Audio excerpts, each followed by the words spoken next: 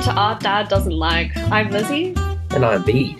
And this is a podcast where we explore the world of contemporary art together as a father-daughter project. And do you think it helps the relationship, Dad? It certainly keeps the relationship on its toes. And I suppose, like all art, there's a degree of creative tension, which adds to the product. So maybe actually these discussions are a form of performance art between ourselves. Yes, yeah, they are, I think. And I'm hoping that lots of people listening around the world are experiencing it as such. Good. This week, we're not talking about performance art. We're talking about a work called Leaseholds from 2016 by Mao Tongqiang. Yes, and this is very interesting. I'm really keen to talk about this. Good. Makes for a change. Well, this artist was born in 1960, so good year. Don't you agree? Yes, very good year. In Yinqiang in Ningxia in China.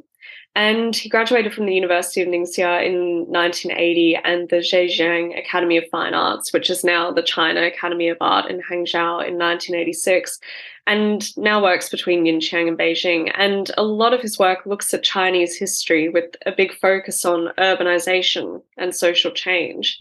Would you like to describe this work for our listeners?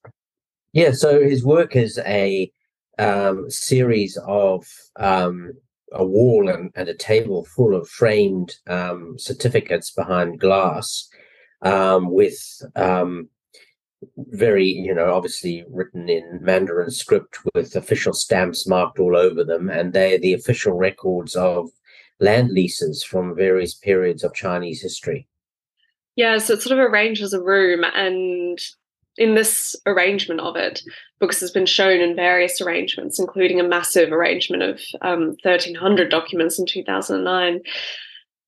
This one involves 500 land title deeds, which he collected over a period of 3 years. And as you say, they date back to the 17th century, so to the Qing dynasty, and up to the 1970s. And of course, the idea of land ownership has a very tense history in China. Yes, I mean, one of the great sources of oppression during the imperial era was the fact that the Chinese peasantry didn't have title to their land. It was essentially feudal, the relationship they had with the land, and they worked the land that was owned by aristocrats and lived in a tremendously depressed economic situation. And unfortunately, not that much was done to resolve that during the period after the Chinese Revolution by Sun Yat-sen in 1912. And, it bedeviled the history of the Republic of China right through to the Communist Revolution in 1949. Yeah, so Mao, not the artist we're talking about who became Chairman Mao, was obviously very focused on mobilizing these poor peasants who didn't have title to the land that they worked. And he sort of started talking about this in his 1927 report on an investigation of the peasant movement in Hunan. And he advocated, what was then a sort of heretical strategy of mobilizing peasants to carry out a struggle. And from that point on, he rejected the idea of peaceful land reform and said that instead the peasants had to be involved in the violent overthrow of the landlords. And of course, you can see how the idea of land reform would be extremely appealing to the peasants who were working the land at this time. I mean, I read a statistic that said in 1934, 4% of the population owned half the land. Yeah, I can well believe that, and no one expected that the peasantry could possibly be mobilized in that way, much less be formed into armies that would eventually overthrow the Kuomintang government in 1949. It was a huge shock that could even happen. And very soon after the revolution in 1950, we saw the land reform law come in? Do you know much about the reform? Um, well, from what I've read of Chinese history, it was an incredibly bloodthirsty period because the peasantry were encouraged to vent their anger on the landlord class, to hold trials, and which were basically a mob in a village surrounding the landlord, and very often ended with the death of the landlord at the hands of the peasantry, who believed that this was the avenue to ultimately obtaining title to the land. Yeah, so I mean, in these trials, I mean, they were called struggle sessions, and they were organized by the Communist Party, and the landlords would be accused of crimes against peasants and sentenced to death. And apparently, I mean, the estimates from these killings range from hundreds of thousands to millions throughout that period. And of course, that led to Mao's, infamous response to objections to that violence. Do you remember what that was? Well, he says revolution is not a dinner party. Yeah. I think it sort of echoes what I think was a phrase by Lenin: "You can't make omelets without breaking eggs." Yeah, very So, sort of food focused. utter disdain for the human cost. Yeah, and I mean, I think also that reference to the dinner party obviously has echoes of bourgeois people sitting around having a fine time while peasants are toiling in the fields. But I mean, with the number of people who were killed and the severe inequality in land distribution, referred to back in 1934, I mean, it's hard to imagine that all of these landlords were living luxurious lives. I mean, surely some of them were. Yes, I'm sure there were grades of landlord, and I mean, I actually, when in my very first time, I've traveled to China probably about 20 times all in all to do teaching. And the very first trip I made to China was to a city called Jiantang in Hunan province. And as the sort of major outing that I was taken on, the person who was escorting me said, "Today we are going to see Maos House." And I thought, what is this? Is this? I mean, I remember that you and I used to make these little mouse villages.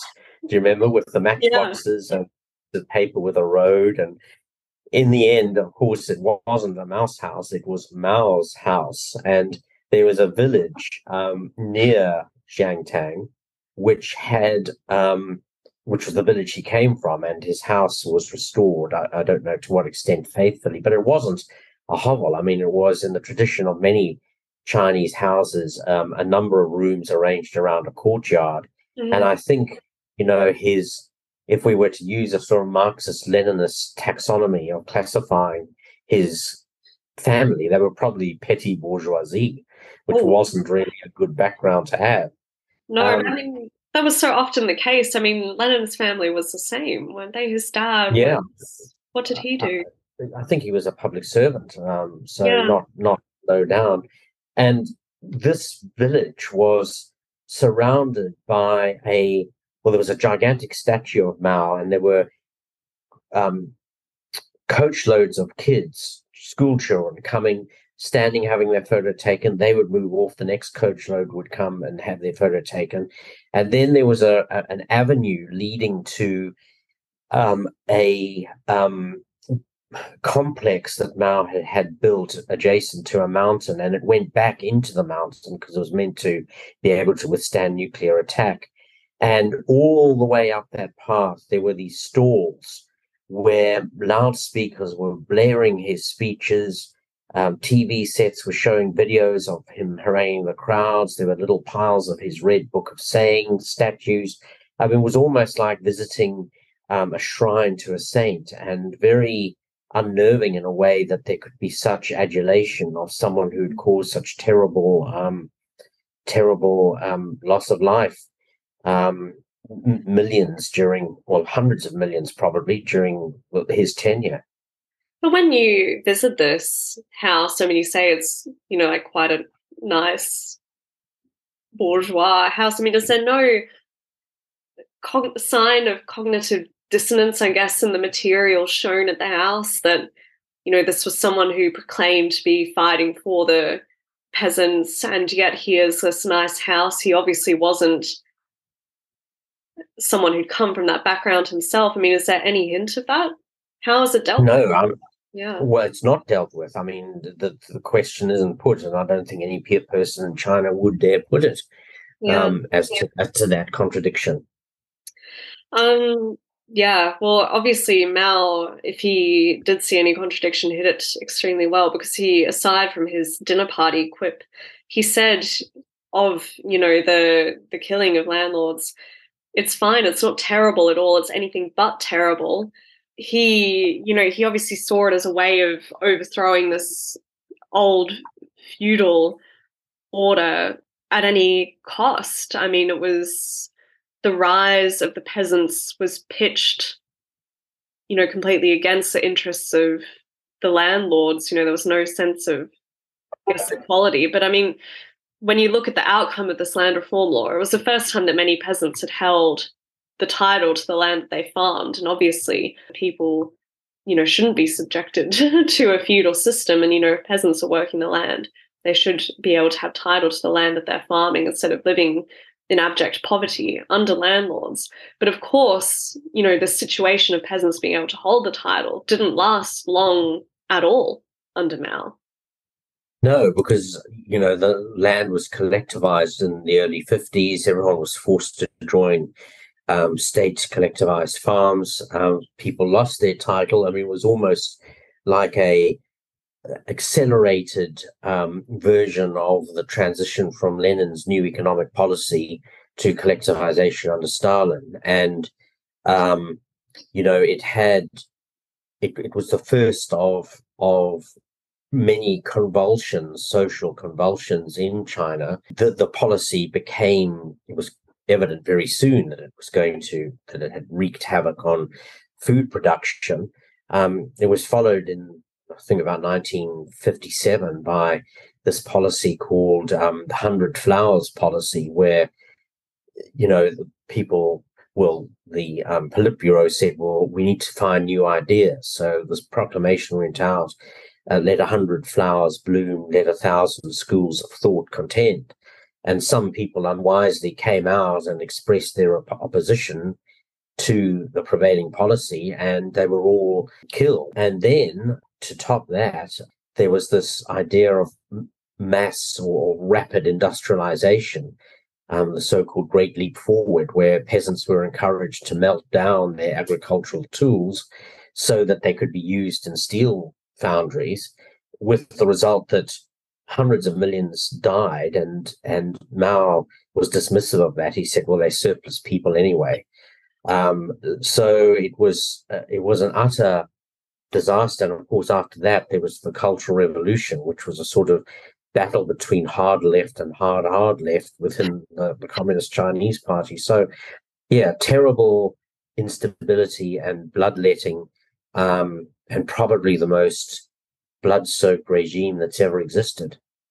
Yeah, and I think what's powerful about this work, so we've said that they're documents basically on display behind glass. I mean, that doesn't sound, that powerful when you just hear that, or if you approach this work without context. But what's powerful about this work is when you think about that context, all this instability and death and suffering, that you can see the shadow of all of that in these documents. They are a reflection of changes in policy, across time, showing how people's livelihoods have been, toyed with by different regimes. These documents, when you think of them, you think of something like your birth certificate or some other important document to you. I don't know, like your doctorate, Dad. I'm sure that's the most important document you've ever held.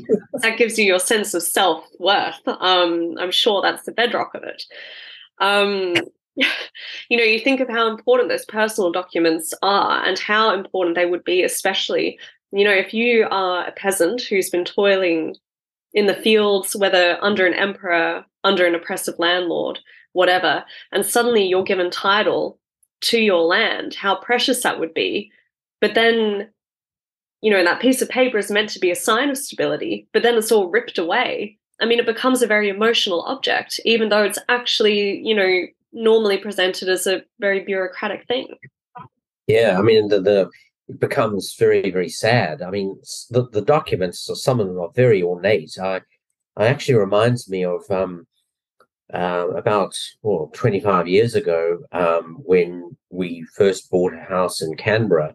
The lawyer who did the conveyancing, his office had as an art display some very ornate Chinese stock, i.e., share certificates from the early 20th century, beautifully engraved. And I remember remarking on them. And, these are of similar ilk, although these are somewhat more worn, many of them, which, shows that they've probably been passed from hand to hand, folded, refolded, and probably perused by the peasants, who saw them as their as an anchor and as evidence of a new status.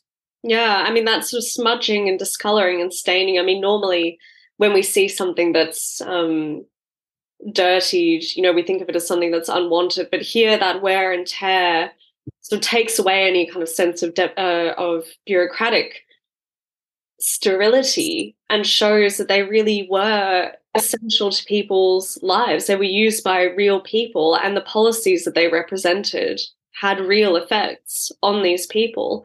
But I mean, the form of many of these deeds from the Qing dynasty and the Republic of China period, have an interesting form because they consist of two parts. The first part was a white contract, which was a handwritten document that recorded the name of the seller, the buyer, why they were selling the land, the conditions of the sale, and whatever. And then that document was witnessed, and neighbors authenticated it with seals or crosses or fingerprints. And then that was attached to the so-called red contract, which was a bureaucratic printed form, which was stamped with these official carved red seals that certified the sale in the eyes of the state. And I think that duality of the two documents, one that's a very personal community story and one that's the official story, I mean, they match up to refer to the same piece of land, shows how the land itself is kind of a bearer of various truths. Yes. I mean, I know that you practiced as a lawyer for a while, after you graduated, the sort of a nascent conveyancer coming out in you with this distinction, which is very interesting, isn't it? That there was a distinction drawn in the Chinese legal system, as in ours, between the contract of sale and the actual registration of ownership. And I mean, you think also of the opportunity lost by the failure of the Republic of China government. I mean, a lot of the time it didn't have effective control over the territory of China between 1912 and 1949 because warlords controlled vast swathes of the countryside. But they learned their lesson ultimately, because when they fled to Taiwan, one of the first things they did was implement what was called the land to the tiller land reform project, which actually did get the land away from landlords and give it into the private ownership of the peasants, and was part of the foundation for Taiwan's economic success. But I mean, these documents from mainland China are very sad in a way, and you just wonder what happened to the people who handled them. Yeah, I mean, the fact that they could be gathered for an art project like this is significant in itself. They're obviously no longer relevant in a practical sense, although undoubtedly would have emotional relevance to the people who once handled them, which just shows how quickly life can change through regime change. But I think, in a sense, the documents are given a new meaning through this artistic presentation because it's, sort of part of this movement of archive art. So, how can art enliven or make use of archives? And, by presenting the historical record through art, you can reveal layers of experience and meaning, which wouldn't be public if they were kept in archives, whether those are personal, your filing cabinet at home or whatever, or a public archive or records office. Here they become not just personal documents or practical documents. They become a new demonstration of how legal documents are used as a tool of state authority, but also in the presentation of those documents as a room behind glass where the viewer is also reflected back. It shows how state authority really permeates domestic space and personal life. Yes, I mean, something that sort of interests me and raises a question in my mind. If you are viewing all these documents and you understand the history, as I'm sure every Chinese person would, of land title in China, couldn't this be seen as an implicit, almost mute protest against what has happened to land in China? I'm surprised it's not seen as subversive. Yeah, well, I mean, as I said, the artist does still live in China. The specific work was on display at White Rabbit Gallery in Sydney, but I mean, he still lives and works in China. I would presume that it falls into the class of subversive works that are perhaps not, that are, I guess, safe enough for the government not to bother pushing back. I mean, my impression, maybe you know more, is that the Communist Party, allows some degree of open artistic dissent where it isn't inciting outright action against the party. Yes. And I suppose, there's this very strange attempt to rationalize Mao, which I've read frequently in histories of China, and the official position on Mao is that he was 70% good, 30% bad. Now, I mean, that seems to be an amazingly precise and specific empirical measure of moral quality. If anything, I'd make it 10% good, 90% bad. But so there is probably some wriggle room there for implicit criticism of the political conditions prior to the demise of Mao and the Gang of Four after him. But I imagine you have to sail a very, very narrow course in engaging in this sort of thing. And I think also because it criticizes not just Mao, but all of these political structures that came before. It's a more general discussion. But I mean, of course, the archive of documents, the collection of documents that is used for this presentation, I think ends in the 70s. But of course, these issues around displacement continue today. I mean, you witness some of... Yeah, very definitely. The city I'm most familiar with in China is Hefei. And when I first went there, which would have been probably about 2009, I remember that the college I was teaching at, you went along a road and then suddenly you came to this huge construction area, gravel road, trucks bumping along. Then the next time I went back, a highway had been built to where one went, and there were still fields around, and then a huge hotel had been built in one of the fields, and you were overlooking from your hotel window a farm. And then the next time you went there, the farm was gone. There was a gigantic shopping center. It was literally year by year that the city was expanding. And the thing about land tenure in China is that because all land is still owned by the state, and you only ever have some form of lease over it, as you said, everything was collectivized in 1953, and by the state, it's meant the provincial government, and then down below them the city government. The bureaucrats at city and provincial level determine the allocation of land, and therefore, if you've got a powerful corporation that wants to build a supermarket complex, well, the farmers are pressured to give up their lease with some compensation, but often not enough, and shunt it off to some apartment block where they have to live. And the new lease is transferred to the supermarket company in exchange for a payment under the table to the local officials. So it's enormously corrupt and has led to a lot of unrest that we don't hear about. But it's one of the major flashpoints of dissent in China, and something of an irony that the revolution, which began with the peasants, is now inspiring opposition from the peasants.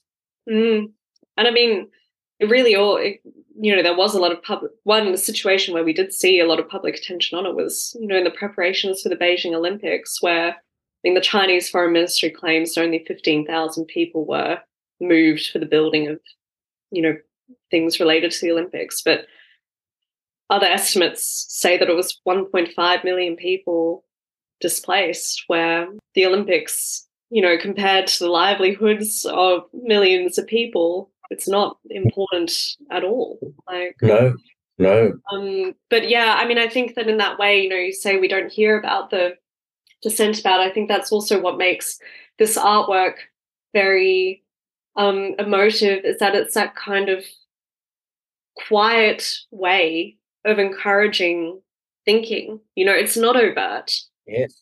But it does recall, these generations of struggle, and encourage people to think, well, how does that continue to be relevant to us today? Yeah, definitely. Well, before I ask you our normal question of do you like this artwork, I'm going to ask you two others. First of all, on your next holiday, wherever that be, would you prefer to visit Mao's house again or a mouse house? Would you have any interest in visiting a mouse house? Yeah, I think I'd far prefer to see mice running around in their little house than to see Mao's house, definitely. So that's the answer to that question. Okay, my second question is, what percentage, good and bad, do you think you are?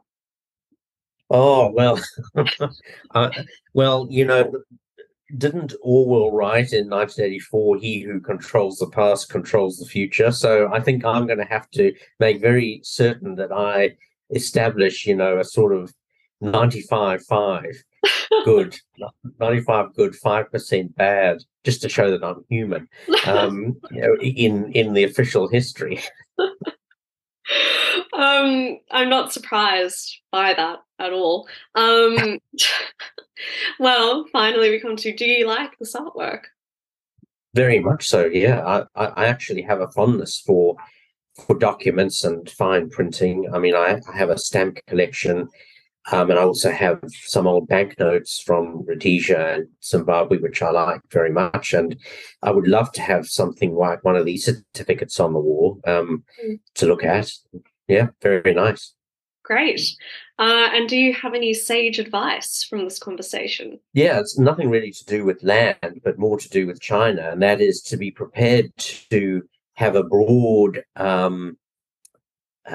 acceptance of different vocabulary, because I remember once when I was at a hotel buffet, and you know how I love buffets, because you can eat as many times as you like. And anyway, so the buffet had dishes, some of which, I couldn't identify, others which were familiar to me, and each of them had a little label underneath them. And so my advice is not to be put off by translations in China of foods that we like, because one had bowels. And I only realized when I looked at it that the bowels were actually tripe. Oh. And the other had fungus, which was actually mushrooms. So so that's my advice for the traveler to China. I think it's also an advice against using Google Translate, because you never know what error is going to pull out. Well, thank you. We'll keep that in mind. And I know that you're a real professional with buffets, so I will be following that advice. Well, thank you everyone for joining us. We hope you've enjoyed this episode. As always, if you would like to rate, review, or like our podcast, that would be fantastic as it helps other people to find us. And we hope you'll be able to join us next week. Bye-bye. Bye.